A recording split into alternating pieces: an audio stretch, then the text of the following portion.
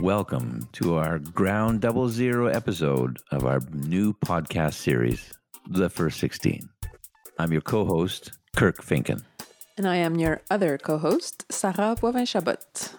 We work with Agriculture and Agri-Food Canada. We are your soon-to-be favorite federal public servants. And in this series, we're exploring hot topics and fresh ideas in our sector. From dirt to dinner. From farm gate to your plate. From steaks to stakeholders. From bakers to bureaucrats. From bean growers to bean counters. Okay, I think we get it. It's a big sector with a lot of people. Today, we're talking about innovation diffusion, and I love this. And we have a great interview with a sixth-generation farmer. She's also a public servant like us, who will share with you the dynamics of innovation on her family farm. But before we jump in, are we going to answer that burning question everyone asks us? The mystery. Yeah, everybody wants us to explain the first 16. You know what? I don't want to explain it right now. I want to actually jump right into the subject because the subject in itself kind of explains it. We'll tell you later. You think so? Yeah. Later. Oh, yeah. Okay. So, let's get into this episode. You're going to hear about innovation diffusion or knowledge transfer in action. It's how technologies and ideas spread, how those smart and creative farmers continue to change our world. Arguably, farming was the original innovation. It started happening about 15,000 years ago in different places around the world. People came up with the brilliant idea to plant seeds and tend to them. They also domesticated animals and tended to those. And others around them saw what was happening and did the same. Went from tending to trending. Well, the word we use in French for trend is tendance. It sounds like tending, but it means trending. So you're saying that innovation diffusion started a long time ago. Exactly, yeah. A long time ago, a long series of trends. Folks grew the seeds, plants grew, grains, fruit, veggies, and bada bing, less calories expended for more calories gained. You get abundance and efficiency. That's innovation, baby. And they had more food, more energy, more time. And that gave them more time for mathematics, storytelling, art, music, and dance. I see how this evolved. Dance parties. And you know what happened at dance parties, right? Yeah, dancing. I don't know, fun stuff. And people get to talk, right? They're talking, they share ideas and they tell two friends and then those tell two other friends. Et voilà. Exactly. Innovation diffusion. That's it. Everyone got into this fantastic new thing called farming because they went to the dance party and shared their ideas. And a drink or two. You know, alcohol, because that's also an agri-food innovation. Well, yeah, but not too much. Because they had to wake up early the next day to get behind the ox and the plow and work the fields. Yeah, and the domesticated animals. We got symbiosis. We got animal poop and increased yields. And we got more music and more dance parties. That's right. The poop got spread on the fields, more yields, and the ideas spread as well. And that's how it all started. So what about today? Well, same cow poop, but different era, okay? So roughly 15,000 years of innovation diffusion later, and today we're speaking with the modern descendant of those original farmers. Yeah, but she's very different. Yes and no. Okay, it's like she wears nicer clothes. She has a bigger farm. Her technology is a whole lot more sophisticated, but you know what? I want to imagine that the passion that she has for farming is the same as those original sowers of grain and herders of livestock. Yeah, farmers are passionate people. Hi, I'm Julie Dawson, and you're listening to The First 16. Julie Dawson is a beef sector specialist here at Agriculture and Agri-Food Canada. And beyond that, she and her husband Andrew own and operate River Run Farms, which is located just outside of Ottawa. Their farm has been in her family for 6 generations. And the insights that she has on farming and innovation at the farm, regional, national, and international level, let's just say she is a gem of a public servant. My grandparents were really in a different phase of agriculture than my husband and I are. They were about survival. They were about providing food for their family, trying to clear land, Subsistence farming is really what it was. And now we've transitioned to a business of farming. And so it's really about driving a profit, driving efficiency. And part of that is how can we use innovation to drive that efficiency? So I think that's where the biggest transition was from my grandparents to where we are now. My parents were very much employed off the farm and really, again, just trying to keep the farm going. And we've transitioned to my husband being on the farm full time. So he's really invested in the farm operation, and that being things like attending courses. So today he's attending a crop conference. That's really to enhance his knowledge of things that we can do to increase yields, reduce some of our compaction, things like that on the farm. Let's break that down, because just in that short moment there, Julie illustrated for us that innovation diffusion in farming happens in 4 ways: between generations, between economic models, with influencers from the outside, and lastly, with the actual techniques and tools themselves. It's socioeconomics, biology, psychology, science, engineering, anthropology, business, social history, all in one. And it's all happening around the hub of farming and food. My grandfather was of the generation where he was using horses and horse-drawn equipment. The first tractor came onto the farm. He was driving the tractor, and when he approached a fence line, in that particular instance, normally horses would turn, and he approached the fence line on the tractor and was yelling, "Whoa, whoa," and had a bit of a crash because of that. So that's that transition that we think is something easy, but really it's over generations. And certainly we see innovation, and probably more so in our generation. Things are moving so rapidly with respect to technology. We're adapting our farm business to technologies that are out there. So that's a very different way of thinking. For example, we will very likely see autonomous tractors in my lifetime. Currently, they're available in large-scale operations, but we will very likely see that. It's a mind shift into how to look at technologies, how can it benefit you, as opposed to being afraid of what it might be. Currently on our operation, we're managing things in larger sections of land, but we're managing them at a very micro level. So we're looking at things from using satellites, using imagery that's right back into the farm vehicle or the tractor itself to help us grow better crops and increase yields. So it's having that big view, but also having a very, very small management size view as well. We see innovation in everything that we do, from things like using social media to tell others what we might be doing, or to look at what others are doing. We don't read the newspaper very much anymore, which is something that my father and grandfather did do. So we're getting information in very different ways and very rapid sources. What about at the community level, Julie?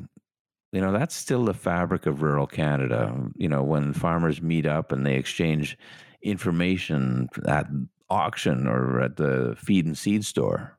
Communities and rural communities to this day are still very much built on neighbors and talking and communication in personal ways. And while we rely on that to a small extent, we also are very much relying on people that we don't know, people that are not in our immediate community, people that might be on the other side of the country, might be in another country. And so we're communicating with them to understand what worked for their operation. So I think our map just became that much larger of our community. And that's the main difference from my, say, grandparents' time. And what was the cycle of innovation for your grandparents? Was it every decade? And how does that compare to the cycle of innovation that you and Andrew experience? I think a change for them might have been something like using a tractor or mechanized equipment.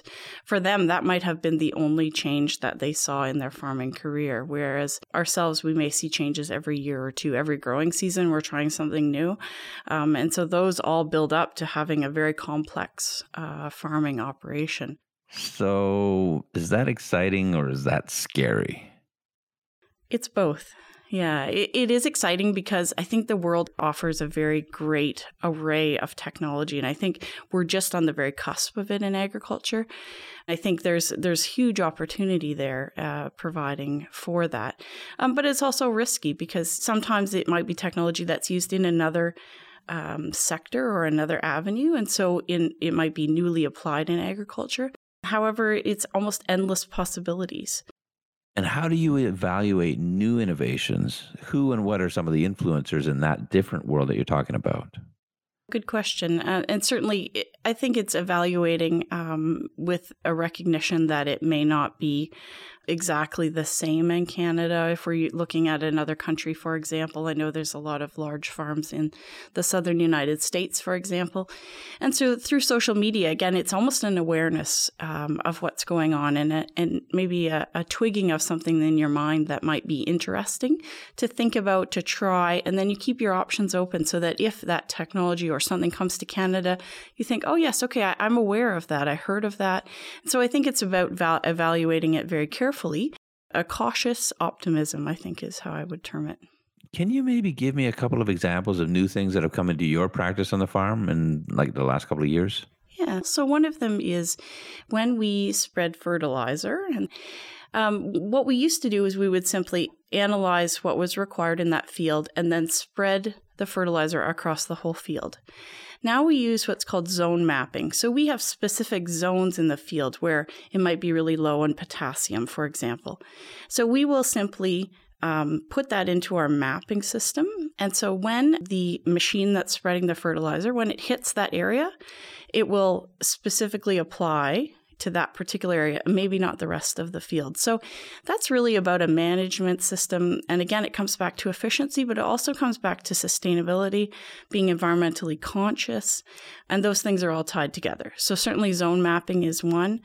Another one that's new for us is using drones. So we are using drones now to crop scout. So looking at our field conditions from that level, we're also able to look for wildlife damage. And we're also going to use it this summer for checking our beef cattle herd. And again, that's really just a hands-off way of verifying that things are under control in a situation that we would expect it to be. I think that's something that we're really excited about. So Sarah, what she said next was really cool angle that I did not expect. And it makes total sense. What was it? Well, she came back to the generational shift. So what the technology has allowed us to do is it really has added our children into our farm environment. And so by doing that, because they have grown up with devices and different things like that, they are not afraid at all of different technologies, mapping systems, those kind of things. Maybe my husband and I didn't grow up with. And so for us, it's been a learning curve. But for them, it's really just something that comes very innately to them. And so my son, for example, it's his drone. And so he will use that for flying and making observations on our crops and our cattle. That's really allowed them to be a very integral part of our operation on a level that's very different. And so for them, it's just second nature. Very cool stuff. But I also read recently a study from our research and analysis division that the top area where producers are being most innovative is in safety. Really? That's odd, isn't it? Like, I mean, safety should be pretty straightforward. You put on steel-toe boots and you're okay, right? And no, I think that there's a whole lot more to it. I told Julie about that study, and here's what her response was. You're exactly right. Equipment now is very, very large, very technical, and very powerful. And so I think certainly I can speak from our business model. We've actually incorporated safety into our business planning. And so like any business, it really needs to look out for its employees and be on the side of caution. Wow, this is a great portrait of all those layers of innovation on a farm operation. But Julie has that other hat she wears, right? She's a federal public servant, a beef sector specialist. Yeah, totally. And she shared some of her insights about innovation on that level too. The beef sector is very different than the crop sector. And the beef industry and the beef sector is very much based on tradition. It's a very traditional way of raising animals. It's very much focused on the land, the nature aspect, the environmental aspect of beef production. And so we see a lot less innovation on that side. Not to say that there aren't opportunities, but I think it's a lot easier to retrofit or modify a piece of machinery as opposed to the livestock themselves. As a beef sector specialist, I think I see innovation as borrowing technologies from other sectors for the livestock industry. So, for example, as I mentioned, drones, using that for assessing animal welfare and animal health out on rangelands. We also have something, each of the animals in Canada is required to have a radio identification tag. So I think there's an opportunity there to use that technology, whether it be from satellite images, again, from monitoring animal health. We're just barely dipping our toe into the pond of opportunities for innovation, albeit recognizing that it's not as far advanced as it is on the crop side of things. The genomic side of things has real potential. I think we're just at a little bit of a boundary between a very technical aspect of agriculture and then relating that to producers. So it's really about that communication or that extension of how that can benefit an operation or a farm business, and relaying that message to producers. But yeah, absolutely, we have increased the genetic potential of the Canadian beef herd through genomics. I totally loved talking with Julie. And at the end of it, I asked, when she sits on her back porch looking out over their beautiful farm, does she think about innovation? I can't say we spend a lot of time sitting on our back porch, but if we imagine that we did that, then we reflect absolutely on the innovation that we've included in our business. And I think, as I expressed, the excitement that it allows us to think about what the future might hold. We have to remember we're growing food for others, and the average producer feeds up to 200 consumers. And so that's a mind shift to think about how can we be efficient, how can we be sustainable by using the latest technologies and not being afraid to use those. And I think if I talk about my government role as a beef sector specialist, there are a number of programs under the Canadian Agricultural Partnership that allow producers to provide some of that risk and moderate some of that risks by providing some funding for projects, certainly on the innovation side. What's the most exciting innovation that you've seen in farming in recent years? Yeah, there's more than one. So if we talk about autonomous tractors, as we talk about labor and the inability to either find labor or have labor that is willing to work the amount of hours that are required, for example, in spring planting, when a day might be 18 hours in length. DOT is the name of the autonomous vehicle that is now responsible for planting and seeding acres. Again, that's completely done remotely. We're talking about targeting of weeds. So, for example, instead of doing broadcast of sprays or herbicides, we now might be able to pinpoint weeds exactly and just be able to eliminate that particular species. So that's exciting. Just so many opportunities. And when your husband, Andrew, goes to attend these conferences, he's obviously immersed in the sharing of ideas and innovations. What does he bring back? He brings back ideas. He brings back all of the excitement and the things that are possible, albeit some of them are not feasible at this particular time. Some of them are large scale or research oriented, but really the opportunity that exists and the want or the desire to not be afraid to take that risk. Yeah, this is a really exciting sector to be working in. I mean, and Sarah and I, we get to, observe and tell these stories as well. Every day is just this really lovely surprise. Yeah, and I think sometimes the public is very much invested in that interest of a little red barn with a couple of cows and some fields in the background. And I think we have to make the shift to consumers that farming is a business. It's a very efficient business. And there's a lot of opportunities to incorporate mechanization. I think that's the shift that we need to show to consumers, because it really is a very different farm than it was even 30 years ago. It's your grandfather's farm, I get it. But it's not his farm anymore, right? Absolutely. It looks like his farm until you open up the barn door or until you look inside and you understand the amount of computers and technology that exist inside a piece of equipment. It's a very different farm. So, Julie, I hear there's this new innovation coming out, and they're going to be expanding the length of a day from 24 to 26 hours. Are you down with that? As much as the farm is a very busy place, it's kind of a never-ending field of work, but we really enjoy it, and we wouldn't do it if we didn't. Oh, she just totally avoided my question there. I guess it was a little weird. Mm-hmm. Okay, so Kirk, let's get back to answering the question about the first 16. So here it is. Comes from this guy named Everett Rogers. He was an American sociologist in the 20th century who studied how innovation spread from farm to farm.